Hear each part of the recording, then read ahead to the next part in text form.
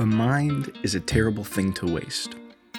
I don't know if you've ever heard this phrase, but I think it's one of those phrases that are burned into our collective minds because of the truth of it. Our minds are wildly important. They are the control center of our lives, and on this episode of Daily Jumpstart, we're going to look at what God has to say about it.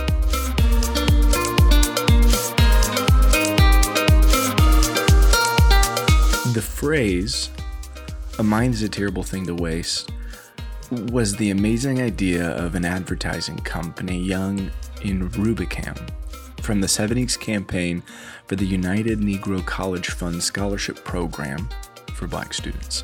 It was this slogan and commercials that carried that slogan that it was made for the purpose to encourage Black students to, you guessed it, not waste their mind, but to pursue higher education, to believe that their minds were worth something. The next piece of armor for a Christian to wear is the helmet of salvation. Verse 16 says, "And take the helmet of salvation." This directs us to where Paul believes we should be focused next, our minds and our salvation. The mind is something that's really important to Paul and the authors of all the New Testament. God knows its importance. When searched, the term mind or minds comes up almost 100 times through the New Testament. We should care about our minds, since clearly scriptures care about it too. Recently, I was reading through a book called Get Out of Your Head by Jenny Allen, and she points to this direct relationship between our minds and our life. She points out that every single thought that we have inside our mind, down to the actual chemistry, the neurons in our brain, these thoughts are building things inside of our mind. And especially for some of us, we have a lot of negative thoughts. And those negative thoughts actually become something in our minds. The scripture refers to things in our minds that could be strongholds. And Paul repeatedly calls his listeners, the churches that he wrote to, he repeatedly tells them to take captive their thoughts.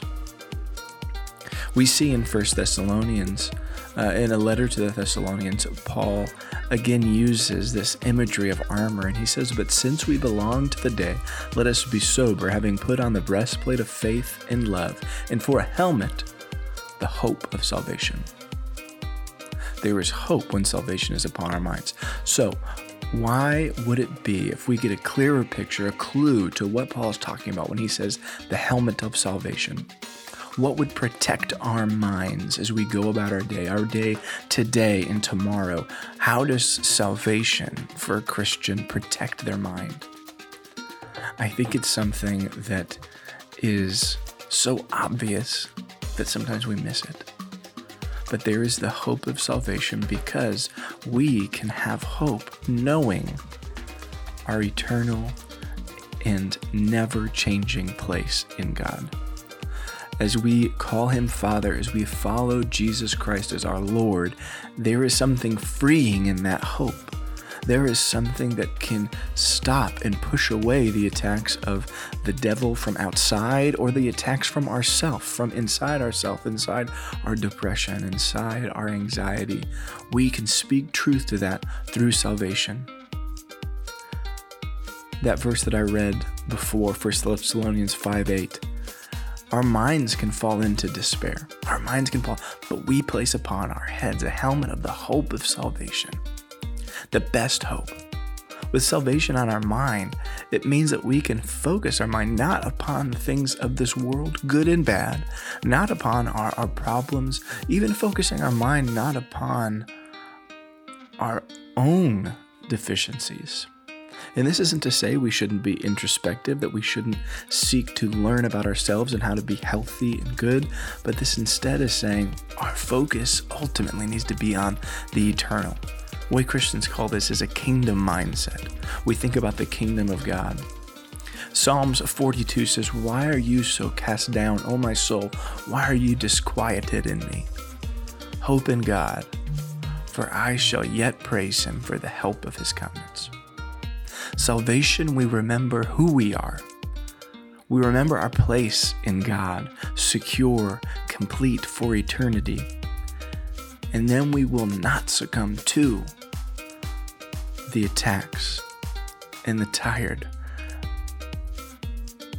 the over and over and over again fighting against this world, against those things that are trying to drag us down. Instead, we carry with us the helmet of salvation because we are getting messages from all over the place.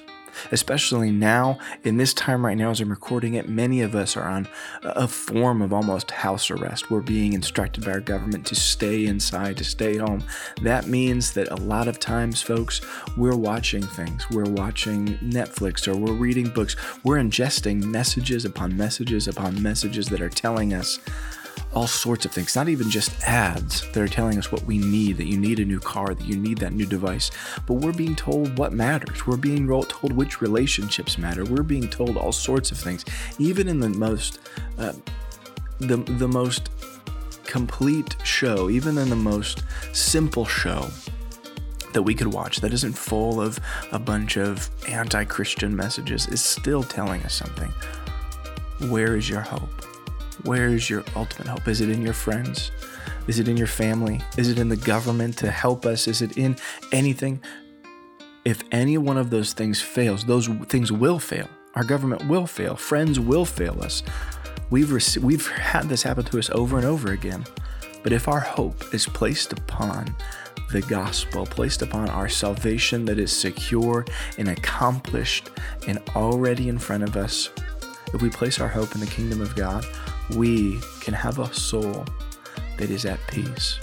We can have a hope that can go through any trial, whether that is the trial that many of us are going through right now in this current world and this current virus going around, or maybe it's a hope for after this, for when a relationship fails, when a job fails. We can have hope. Oh, why are you cast down, O my soul? Yet I shall praise God for the help of his countenance. That's the offering that we have today. And that's all that we have to go through for today's episode of Daily Jumpstart.